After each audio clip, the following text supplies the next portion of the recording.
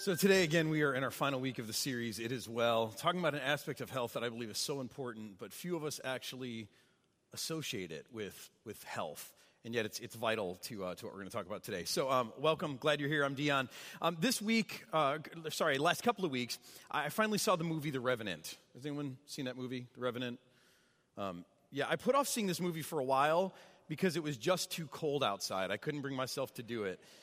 I thought, my goodness, that looks like a cold movie. So if you go and see it, make sure you pack a sweater or a jacket or something with you into the theater because you'll feel cold. I think even in summer you'd feel cold. It's a movie, I won't spoil it for you. It's a movie, though, starring Leonardo DiCaprio. Now, I remember in college days, I was never a fan of this guy. He seemed just kind of pouty and whiny to me. Does anyone know what I'm talking about? It's just kind of like, Maybe it was that, or maybe it was that when I was in college, all of the girls in college liked him a little too much, for including the woman I ended up marrying. She was kind of into Leonardo DiCaprio for a while, so I was never a fan of him. But he's all grown up now in the movie The Revenant. He plays a burly mountain man by the name of Hugh Glass, who actually is a historical figure. And again, I won't wreck the story for you. But this movie is basically about a man who cheats death time after time after time. It gets kind of ridiculous at some moments in the movie how crazy his circumstances are and how he keeps surviving. But for me, I walked away saying, not only is this a story about a man who cheats death, for me, he cheated death time and time again for a reason. It was all out of the dedication he felt to his son. Now, this last week, I got a chance to hear a speaker, an inspirational speaker by the name of John O'Leary. Someone who attends here at St. John invited me, and I was really grateful for the opportunity. John O'Leary is a St. Louis native. He's a guy who grew up here, and if you've lived in St. Louis for a little while, you might even remember his story, because at 9 years old, John O'Leary was in his neighborhood, and he was watching some older boys in the neighborhood messing around with gasoline. What they were doing is they were taking a small container of gasoline. They were pouring it out, just a little puddle of it on the sidewalk. They were standing way back. They were lighting a match, throwing it on, and watching the gasoline dance. And as John O'Leary watched these older boys, he thought, man, that is so cool. And at 9 years old, he didn't realize how dangerous what they were doing really was. And so he decided that he was going to, as soon as he could, try to do the same. And so on a Saturday morning when his folks were gone and his older brother was home with him, he went out into the garage. But at 9 years old, he didn't quite understand how this all worked and didn't understand the right order. So he lit a piece of cardboard and he set it down on the ground. And he went and he picked up a 5-gallon gas can full of gas. And he decided he was just going to pour out a little bit of the gas onto that cardboard, that burning cardboard, to watch it flame up. Now, for those of us who are older and understand how this works, this is extremely dangerous. It's not the liquid that burns with gasoline. It's actually the vapor, right? And so that gas can exploded. He was engulfed in flames. He ended up with burns on 100% of his body. 87% of his body was covered in third-degree burns. Now, this was back in 1987. And in 1987, even burn treatments, even though medicine was pretty good back then, burn treatments weren't quite as advanced. This became a national story. Again, if you were living in St. Louis at the time, you might remember it. And so John O'Leary talks about how he was laying in a hospital bed about a day or so after the incident. And he's restrained, he's got restraints on to keep his body from convulsing. And his eyes are swollen shut, and his lungs are burned, and he's got a tracheotomy to be able to breathe. And he's laying in bed. He can see nothing. He doesn't know what's going on. And all he is thinking is, I'm going to die. I think I'm going to die. And he's laying in that hospital bed, and he hears the door open to his hospital room. And he hears feet walking across the floor, and he hears someone drag a chair over to the side of the bed. And then he hears a voice that he actually recognized, a voice that said, "Kid, wake up. You're going to be fine. You're going to live. And when you get out of here, we're all going to celebrate John O'Leary Day at the ballpark." The voice was the voice of Jack Buck. Now, if you don't know who Jack Buck is, you must not be from St. Louis. Jack Buck was, the announcer for the Cardinals for a long time. And Jack Buck was sitting there at his bedside. And John O'Leary said the moment he heard Jack Buck say, "Kid, wake up. You're going to live, and when you get out of here, we're going to celebrate John O'Leary Day at the ballpark," John said instantly he knew he wanted to live. In fact, just an incredible story he tells. I won't tell you all of it. If you ever get a chance to hear him speak, you should. He talks about how Jack Buck came back several more times with the same message. And Jack Buck played a huge role in his life, in his recovery, and he went on to live. And he's a man of faith, and he talks just about conquering obstacles and the power of faith and the power of God and positivity. He's just really an incredible speaker. But I think about that. This kid who's near death, and these words, this purpose spoken over him that gives him a reason to live. This week I was also talking to Chris Toomey, who's on our staff. Some of you know Chris Toomey. He's our Life Journey director. And he was telling me a story about his grandmother, his Mamaw, they called her, from Tennessee, Mamaw. He told me about how at 90 years old she had, I think, some sort of cardiac failure. They took her to the hospital. You know, they tried to revive her. They put the paddles on her. She came back. But the doctor said, there's no way she's going to recover from this. Now, maybe you have someone like this in your family where all they need is someone to tell them they can't do something. Well, that was Chris's Mamaw. So they said, no way is she going to recover from this. Well, of course she recovered, and she bounced back. She was great. She lived another 3 years. But Chris said when she's about 93 years old, her health started failing again, and she started to get kind of depressed. And she invited Chris to come and meet with her. She just wanted to meet with him one-on-one. And she was there laying in a bed at his father's house. They had built on an addition to their house for her. And she's there laying in her bed at his father's house. And she called him there. And she began to tell him how she was just tired of living. And Chris was astute enough to understand what this was. That this wasn't even as much as his grandmother asking for permission to let go of life. What it was his grandmother asking for permission to let go of her purpose. See, in 93 years of life, she had lived for her family. She had lived for her spouse, her kids, her grandkids, her great-grandkids.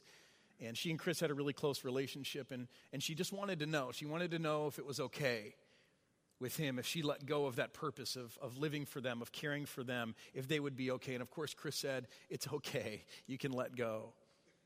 And not surprisingly, you know how this works. You probably have a story like this. She died a short time later. Also this week, it's been a busy week. I met with a good friend who's going through cancer treatments, who also attends here, just brutal cancer treatments. And he's actually post-treatment, but he's in that window where he's hoping to begin recovery, and it's just going so slow. And we talked a lot that day about a lot of different things.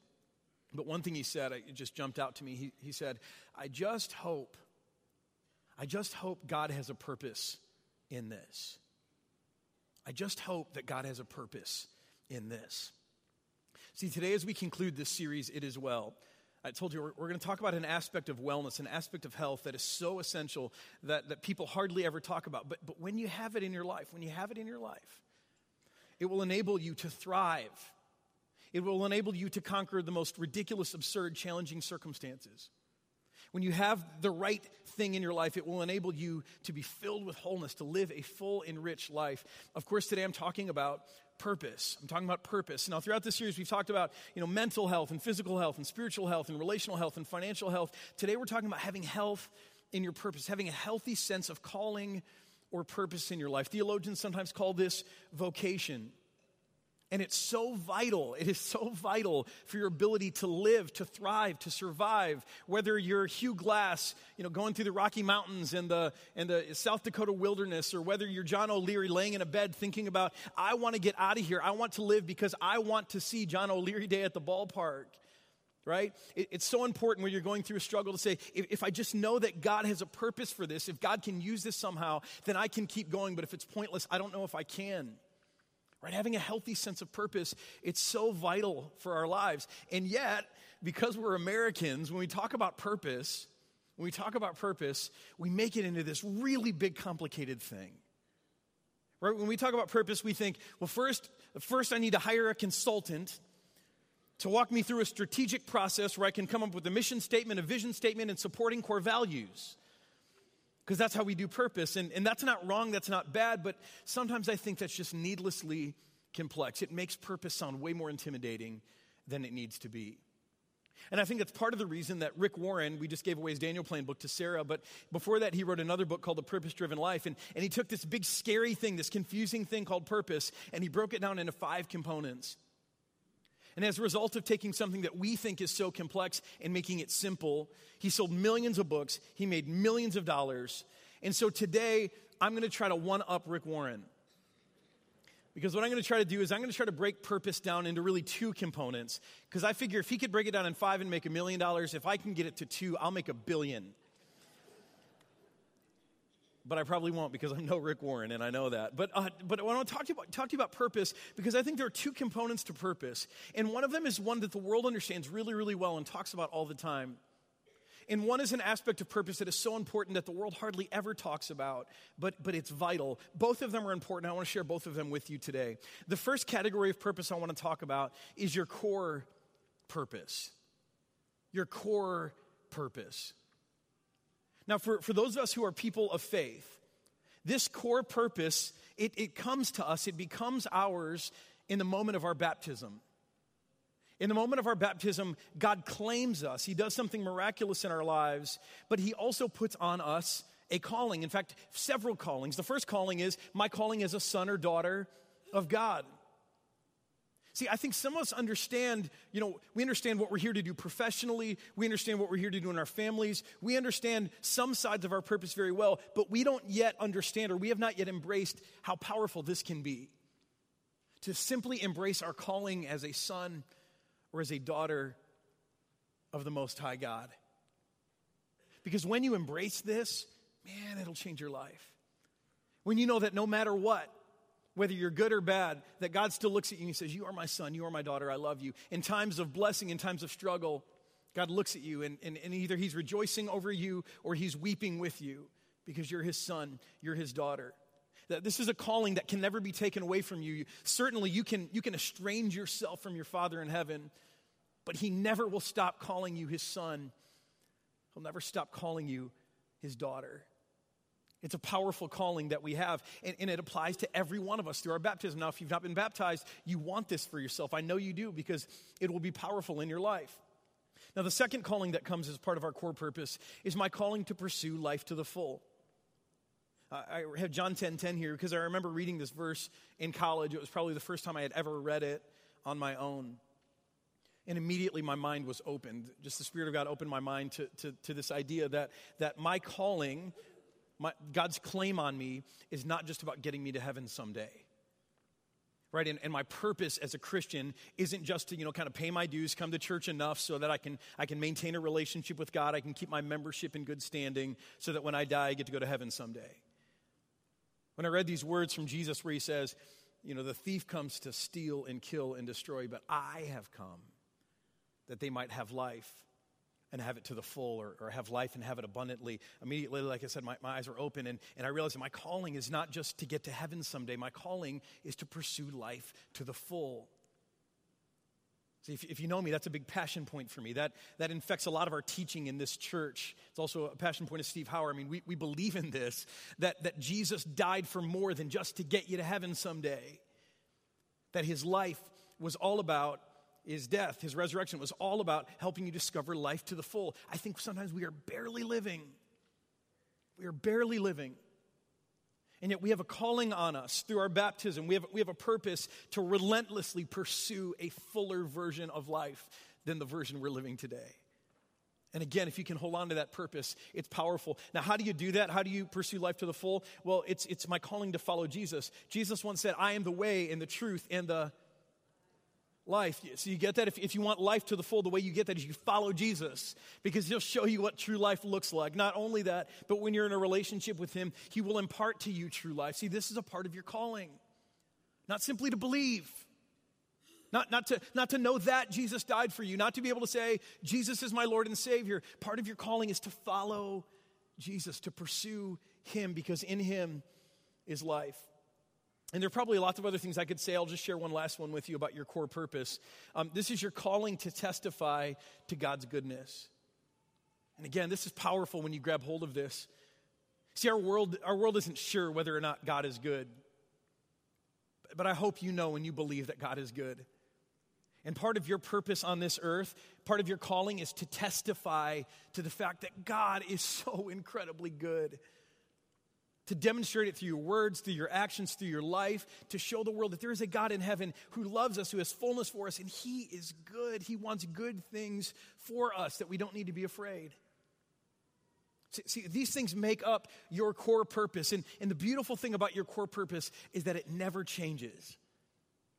It says in the scriptures that God's call on us, it is irrevocable, it's irrevocable. He doesn't take it back. When he calls us to those things, he doesn't back off and say, never mind, I renege, you're not called anymore.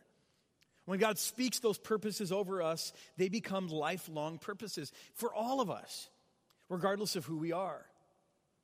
And so today, maybe that's where some of you just need to start and finish in your journey to discover greater purpose. Maybe you know purpose from a worldly standpoint, and we'll actually talk about that in a minute, but maybe you don't yet understand this other part of your purpose, your core purpose as a son, as a daughter of God, the purpose God has called you to in baptism. And I promise you, if you wrote those things down, and if you started to ask God to help you embrace those things in your life, you would discover a kind of satisfaction and a kind of fullness that you've never felt before.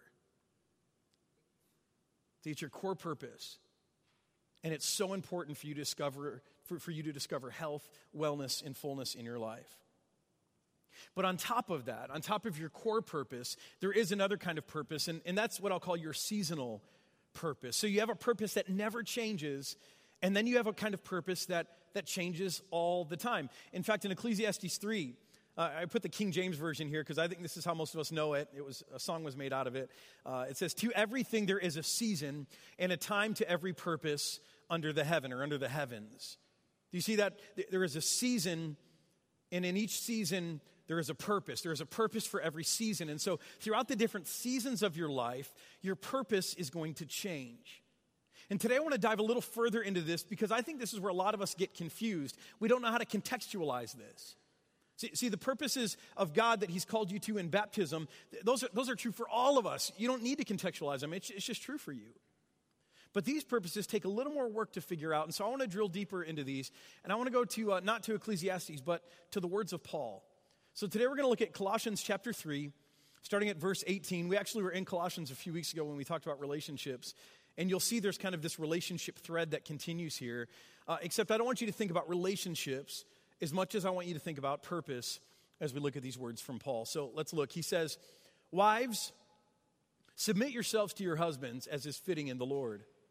Husbands, love your wives and do not be harsh with them. Children, obey your parents in everything, for this pleases the Lord. Fathers, do not embitter your children, or they will become discouraged. Slaves, obey your earthly masters in everything, and do it not only when their eye is on you and to curry their favor, but with sincerity of heart do it, and reverence for the Lord. Now, right away, I guess I'm just going to guess what happened with some of you. We're having this very enlightened discussion about purpose and God's calling and how we're sons and daughters, and then you get to the first verse there, and you're like, wives, submit to your husbands? And all of that's out the window, right? It sounds like a bunch of archaic nonsense. Now, let me just say one thing before we go on. This is kind of a side note. These words from Paul are actually revolutionary. We just don't realize how revolutionary they are. See, if any other religious writer were writing in the time from any other religion, do you know how this same section would go if you stylized it for a different religion or a different religious teacher? It would start off this way. It would say, husbands, make sure your wife submits to you. And husbands, yeah, go ahead and love your wives. But husbands, let me tell you this, or fathers, let me tell you this. Make sure those kids of yours, make sure they obey. And owners, make sure your servants, your slaves, employers, make sure your employees, make sure they obey you and they do what's right. See, in every other culture of the time, women, children, slaves, they had no status. They had no freedom. They couldn't own property. They had no standing in society. So to address those people, it was absurd. Who would do that? Our God would. See, these words from Paul are revolutionary because as he's talking to women, he's doing something that no one ever did. He talked to women and he said, women, I'm addressing you because you matter to God. You have freedom. You have choices. You have status. Whether the world tells you that you do or not, I'm telling you that you do. And so here's what I'm asking you to do out of your freedom. If you're married, I'm asking you to submit to your husband. Children, I mean, who talks to children in those days? No one. Children had no standing. They just did what they were told, seen and not heard. Paul says, children, you matter to God.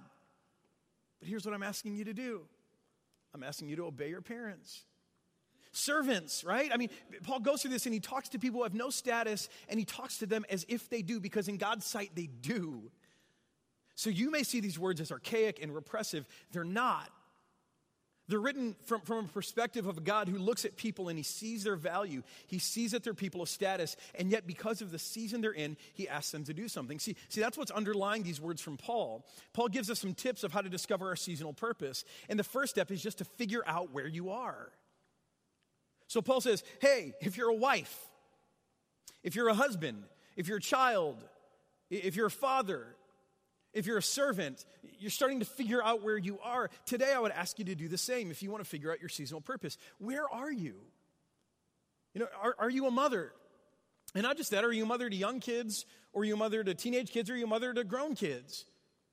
Because I'm discovering with a near 13-year-old at home that being a parent to young kids is different than being a parent to a teenager, right? It's a different calling. Where are you at work? Are you at the beginning of your career? Are you well established in your career? Are you now moving to the end of your career? That's an important distinction for you to understand. Where are you in your neighborhood? Who's living around you?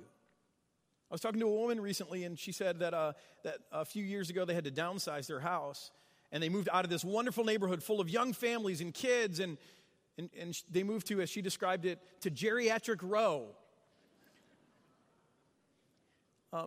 And yet, she realized that in that move, in this new season, there might be a purpose for her there.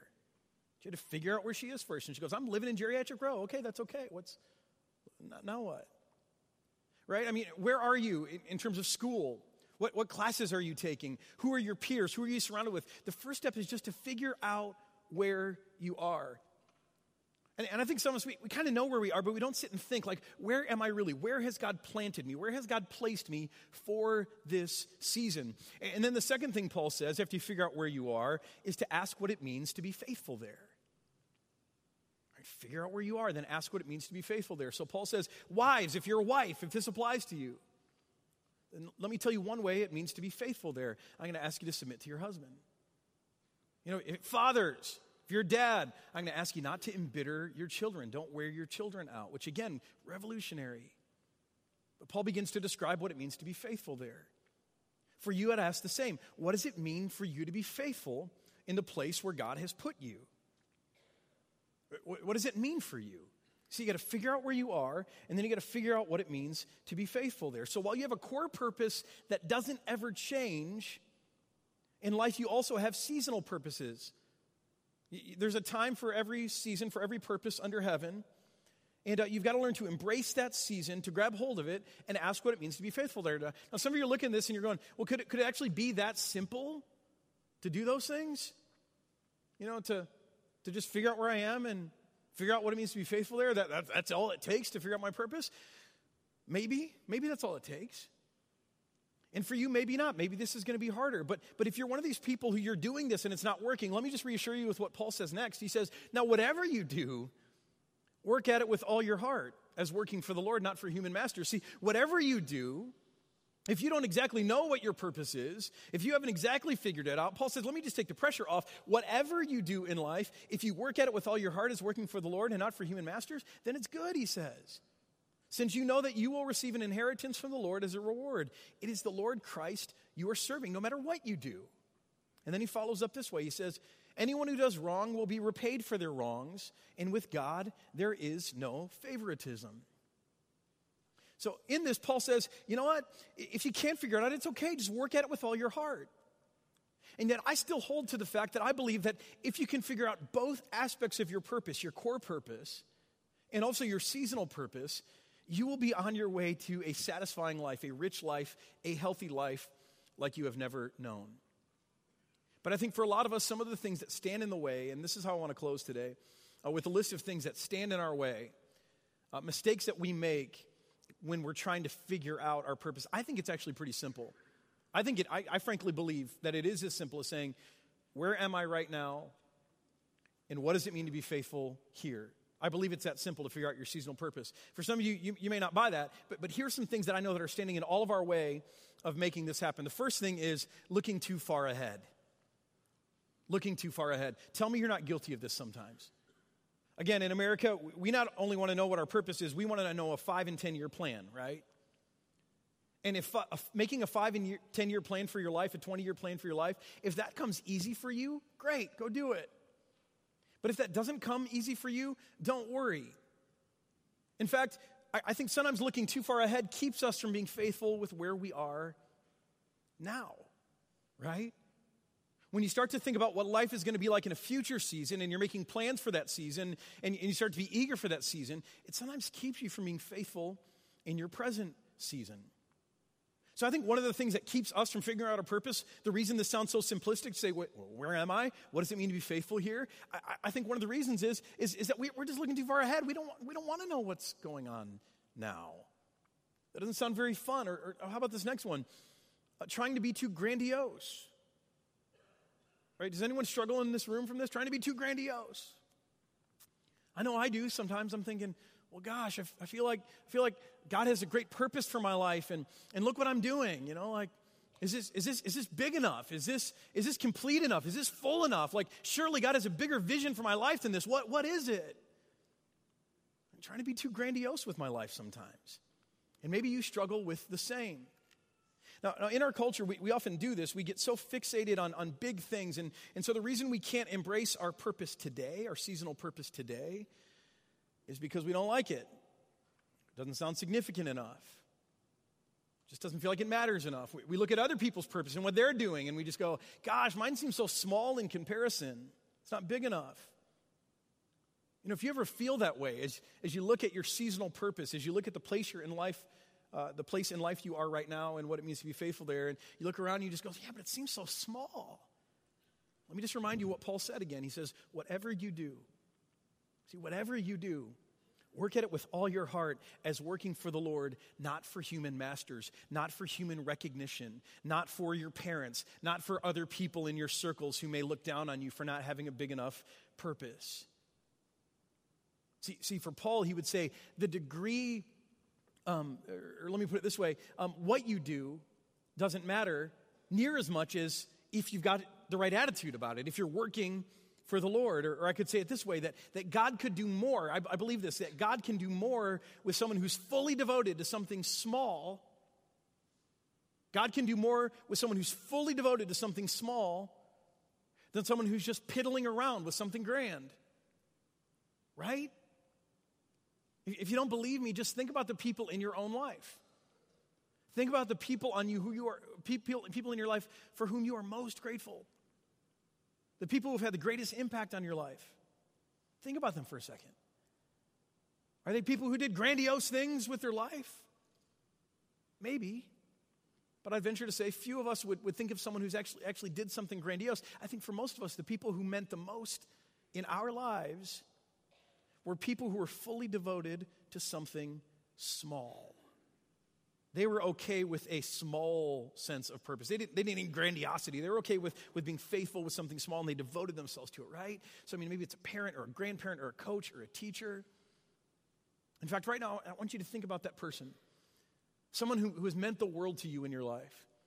Someone who's made an enormous difference in your life.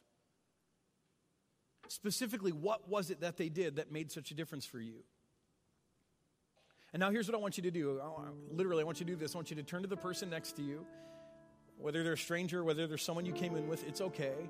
And I want you to name the person's name and say specifically, just in one sentence, what it is that they did that made them so great in your sight. So go ahead and do that right now. Seriously, I will wait you out until I see you turning and talking to each other. Name the person and what is it in a sentence that made them so great. Those of you watching online, you can do this too, or just talk to yourself. It's okay.